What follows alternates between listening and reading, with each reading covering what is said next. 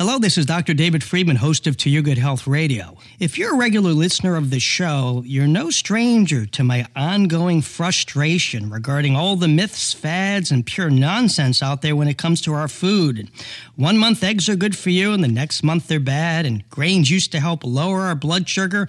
Now we're told avoid grains because they spike our blood sugar, and for decades research showed beans protect us from disease, and now we're told nope, they contain lectins, which cause disease, and coffee was bad, now it's considered good. Here to help us break through all the confusion, we have Dr. David Katz. His new book, which he co-wrote with Mark Bittman, is called How to Eat, All Your Food and Diet Questions Answered. If you need help deciphering all the culinary conundrum, don't go anywhere. It all starts now. It's To Your Good Health Radio with #1 best-selling author and renowned wellness expert, Dr. David Friedman. Changing lives just for the health of it. Our next guest is a preventative medicine specialist and globally recognized authority on lifestyle medicine. He's the founding director of the Yale Griffin Prevention Research Center, past president of the American College of Lifestyle Medicine, and founder of the nonprofit True Health Initiative.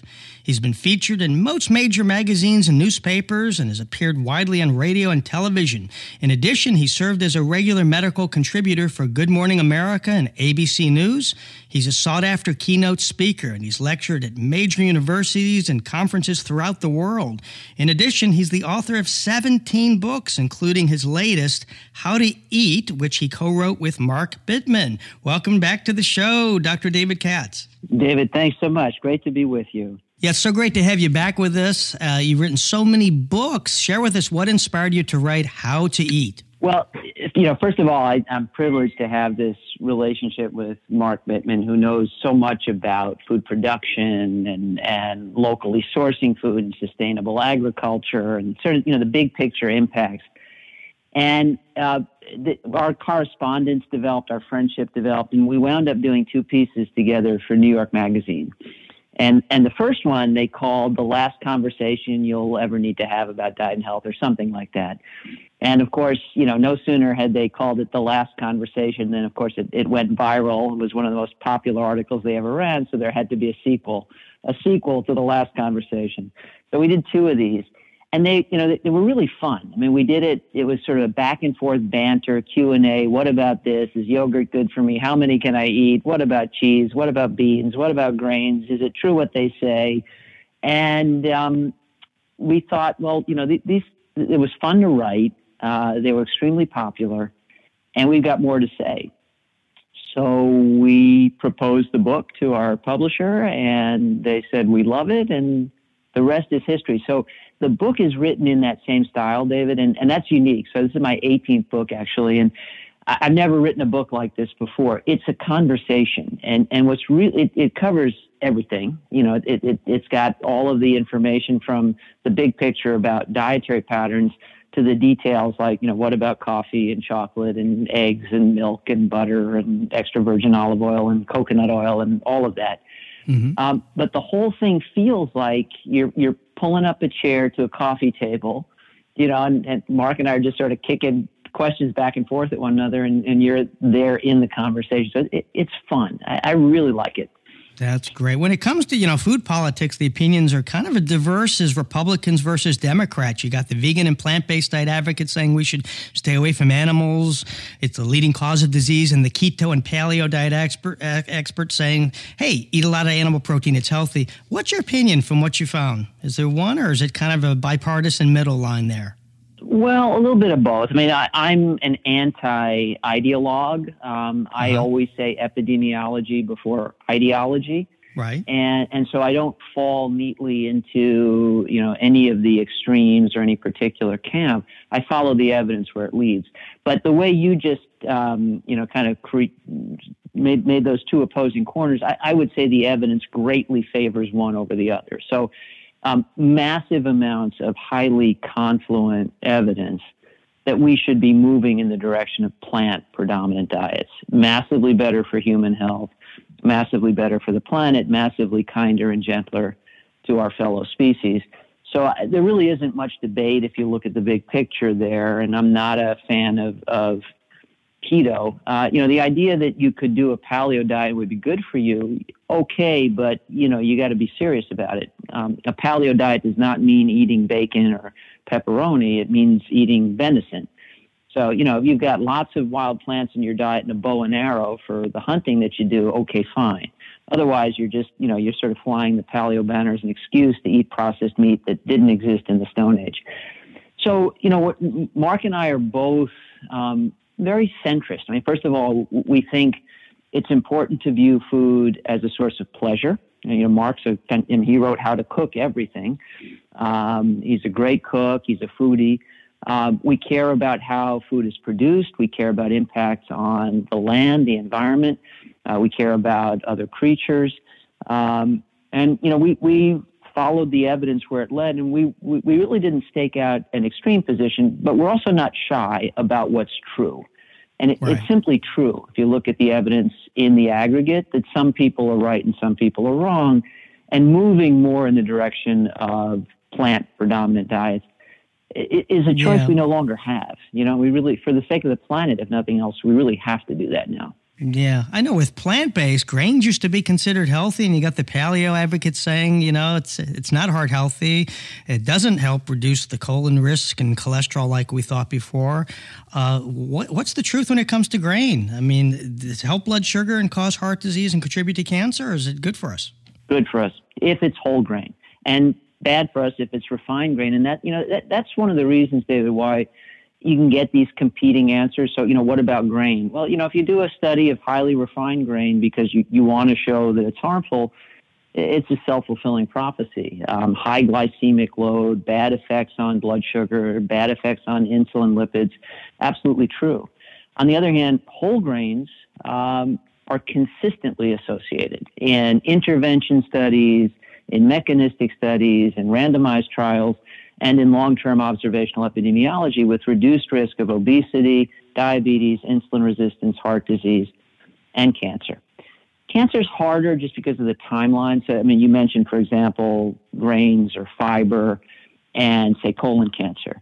I don't want to go too deep into the weeds here, but the studies that I've read on that topic have, essentially, rather than say, look, we're going to follow people for 30 years, look at different grain intake and see who does or doesn't develop colon cancer. Those are hard studies to run. What people have done to try and, get a handle on the information in a shorter period of time is pick a higher risk group. So studies of people, for example, who have polyps in their colon on colonoscopy, and then randomly assigned to eat more or less fiber.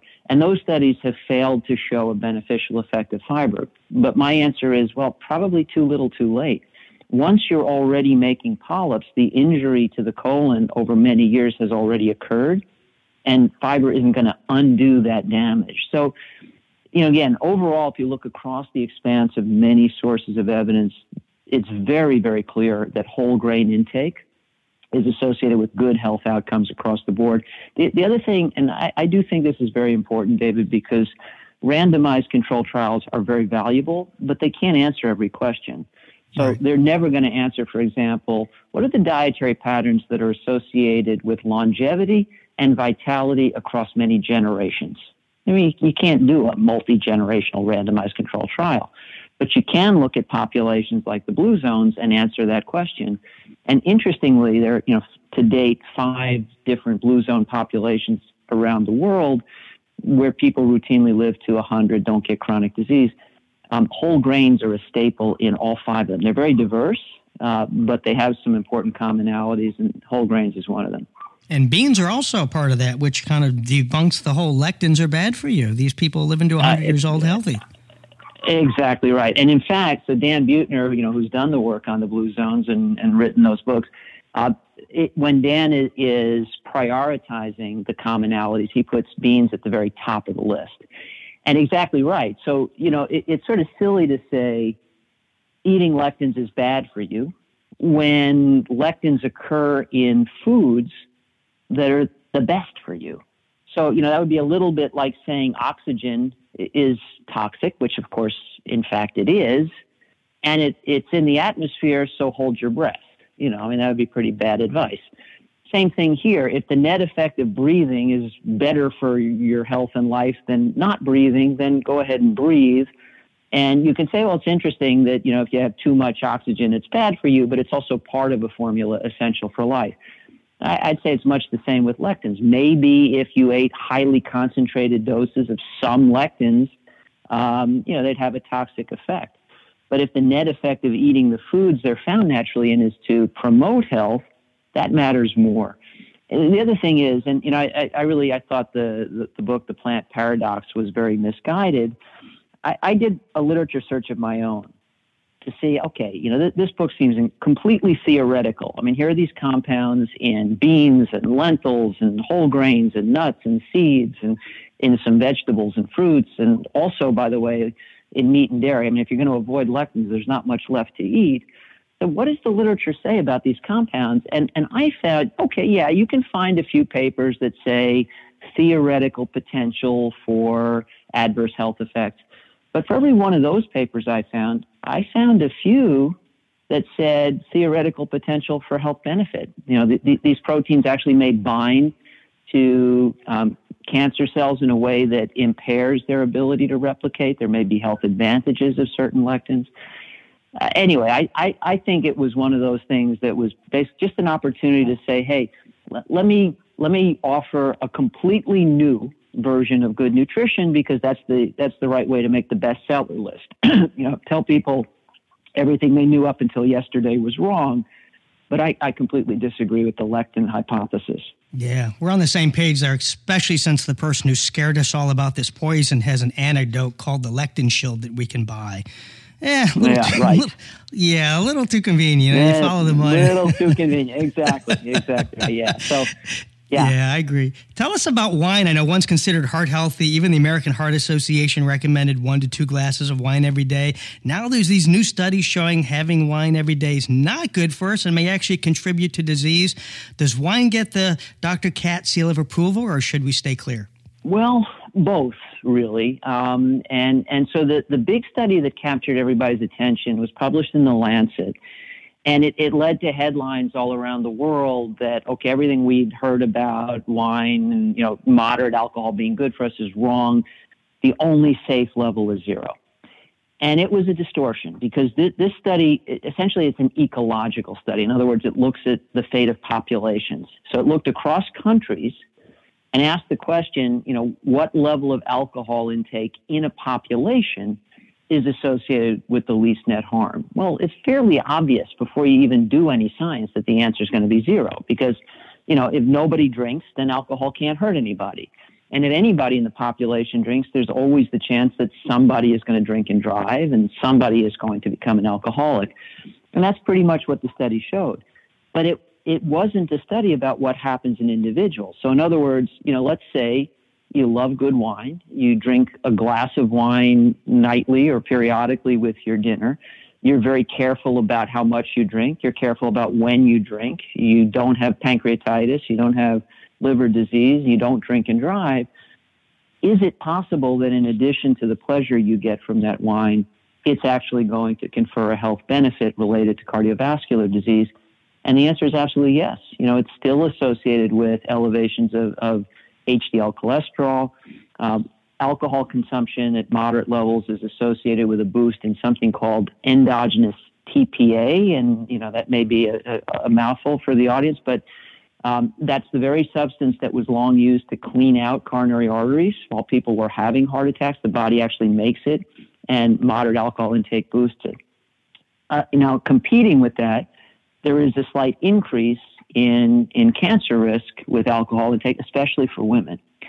So, how does it all shake out? Well, if you're not at a particular risk for cancer, you're careful about how you drink alcohol, you maybe have a family history of heart disease, it's absolutely still possible that alcohol could confer a health benefit. On the other hand, if you have no cardiovascular risk factors, or a woman with a history of breast cancer, more likely that it would impose some increased risk. When all is said and done, though, the latest studies haven't really changed what we thought we knew before. And where I land on the topic, David, is this. First of all, if you drink carefully, drink moderately, and drink alcohol, as I do. I really appreciate good wine. Drink it for pleasure. Don't turn to alcohol to promote your health. But on the other hand, if you drink it moderately, it's altogether possible it will make a small contribution to your health, but it will definitely make a larger contribution to your pleasure. And I think pleasure is good for health too. So, drink it for the pleasure of it, but we haven't ruled out a small health benefit. Yeah, well said, well said. Let's talk about breakfast. It used to be considered the most important meal of the day. Now we have this intermittent fasting diet, which recommends we skip this meal. Are you a breakfast fan, or do you feel we should have our first meal at noon? Well, I guess both, because I kind of tend to have my first meal at noon, and it is breakfast. Right.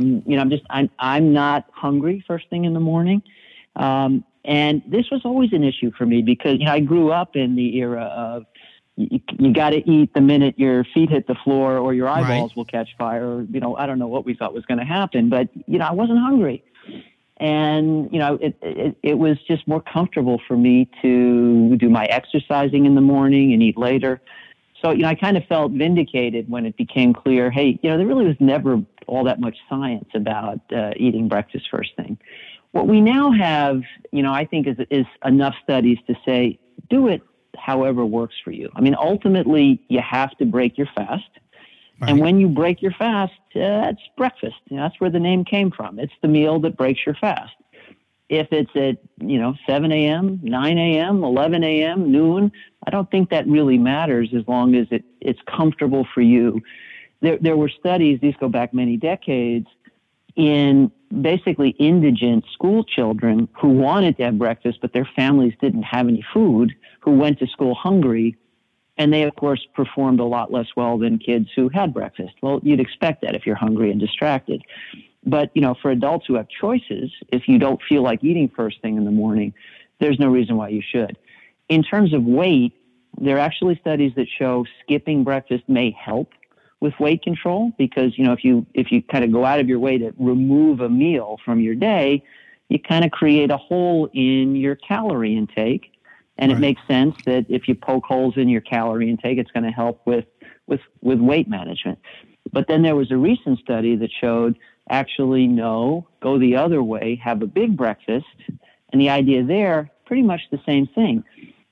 Shift your calories to earlier in the day and make up for it with a really small dinner.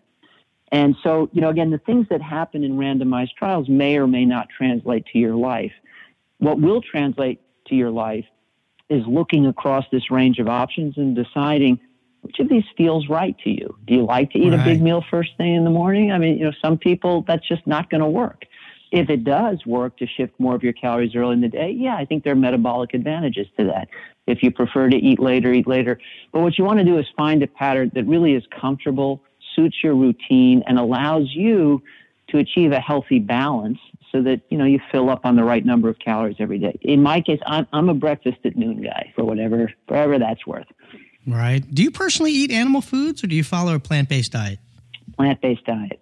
I'm not a strict vegan. My diet, my wife is French, and our diets were always plant predominant. But there's a little bit of dairy, and just she grew up in southern France, so Mediterranean style diet, but a little bit of dairy, and hanging on to that, just kind of as a link to many of her family and culinary traditions. So we allow for that.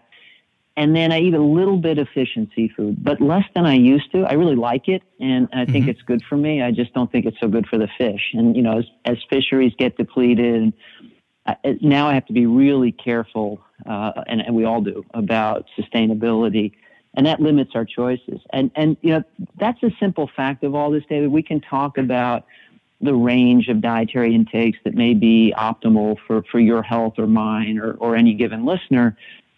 But there are 8 billion hungry Homo sapiens on the planet, and we really do have to think about what our dietary patterns do at scale, what we're doing to the land, what we're doing to the seas. So I was always plant predominant. I'm now more plant predominant. I haven't eaten mammals since I was a teenager. I had dogs. I loved horses. I was just never comfortable with the notion that some of these guys are members of my family and others of these guys are for dinner.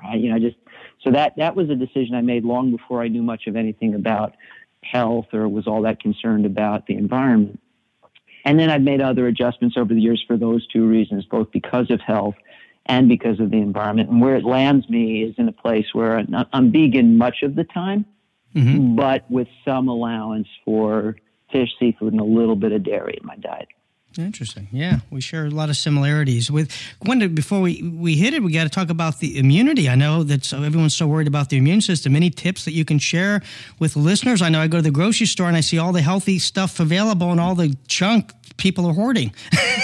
Yeah, exactly. And so that's really a shame. I mean, particularly as the studies come out that, Americans may be at higher risk for severe coronavirus infection because of our baseline health, because of the prevalence of hypertension, coronary disease, diabetes, and obesity. And as you say, I mean, there's evidence that people are sort of loading up on so-called comfort food, which is, sadly, mostly glow-in-the-dark Frankenfood. Yeah. Yes, it's a really important opportunity, David. Thank you to make the point that you actually can influence your immunity very acutely. We actually we just did a webinar. My company, Diet ID, sponsors webinars on various topics in nutrition. We just did one on immunity, and we can maybe share that link so that you can push that, because it was a fantastic discussion with experts, who took us deep into that content. But we can hit it at a very high level here. I mean, first, the overall quality of your diet matters enormously to your health and enormously to your immune system function. So, lots of fruits and vegetables, for example, provide the antioxidants that protect your cells. You can think of what the immune system needs to do to fight off a bad actor like SARS-CoV-2 or COVID-19, kind of like chemical war. You have to lob your armaments at the enemy. And like in any war, there's a risk of collateral damage. And in the case of the immune system, the innocent bystanders would be our healthy cells. So you want to be really good at the hostilities against the enemy, in this case, the virus, but you also be really good at protecting your own healthy cells. So the antioxidants are especially important for protecting healthy cells. Then you need to build the components of that army. You need white blood cells, you need lymphocytes, you need neutrophils, you need antibodies, you need a whole bunch of chemicals that circulate in the bloodstream. So your diet is the construction material for all of that. So you need a healthy array of protein, you need a balance of fats, and we go really deep into this, but the bottom line is the same optimal diet of, wholesome, whole foods, mostly plants, in a sensible assembly is crucial to building these components of the immune system. And then there are a few rate-limiting nutrients, and there may be arguments in each case for supplementation. Vitamin D is one, zinc is another. There are some arguments about magnesium, selenium, maybe B vitamins. If you do eat a vegan or plant-predominant diet, B12, but a B complex might also be a good idea. Some of my colleagues simply recommend a multivitamin because, why take chances? At Diet ID, we actually would argue we can assess the nutrients you're getting from food and help you identify the specific gaps that you need to fill. But what people can take away from this is there's never been a better time to use diet to get healthy because, it's always been good in terms of chronic health, but it actually can make a difference acutely in terms of infectious disease risk. And, we have evidence, in particular vascular studies, as you know, David, endothelial function, for example, that show that, you're markedly changing your physiology in minutes to hours after a meal. We're not talking about effects that take months. We're talking about today. And certainly over a span of a few days or a couple of weeks, you can make a really big difference in terms of your hormonal balance, your inflammatory markers, your blood flow. And these are all critical components of how effectively your immune system can respond because every body system is dependent on every other body system. So I'd say there's a real opportunity here to attend to health, both acute and chronic, by optimizing your diet now.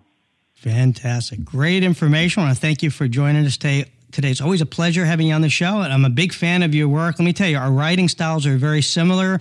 We use facts, analogies, humor, and sarcasm to get our point across. So hopefully everybody listening will get a copy of How to Eat, all your food and diet questions answered. And you can get that by going to davidkatzmd.com. And while there, be sure and check out all the great resources that he has available, including Health for articles, videos, audios, and health programs.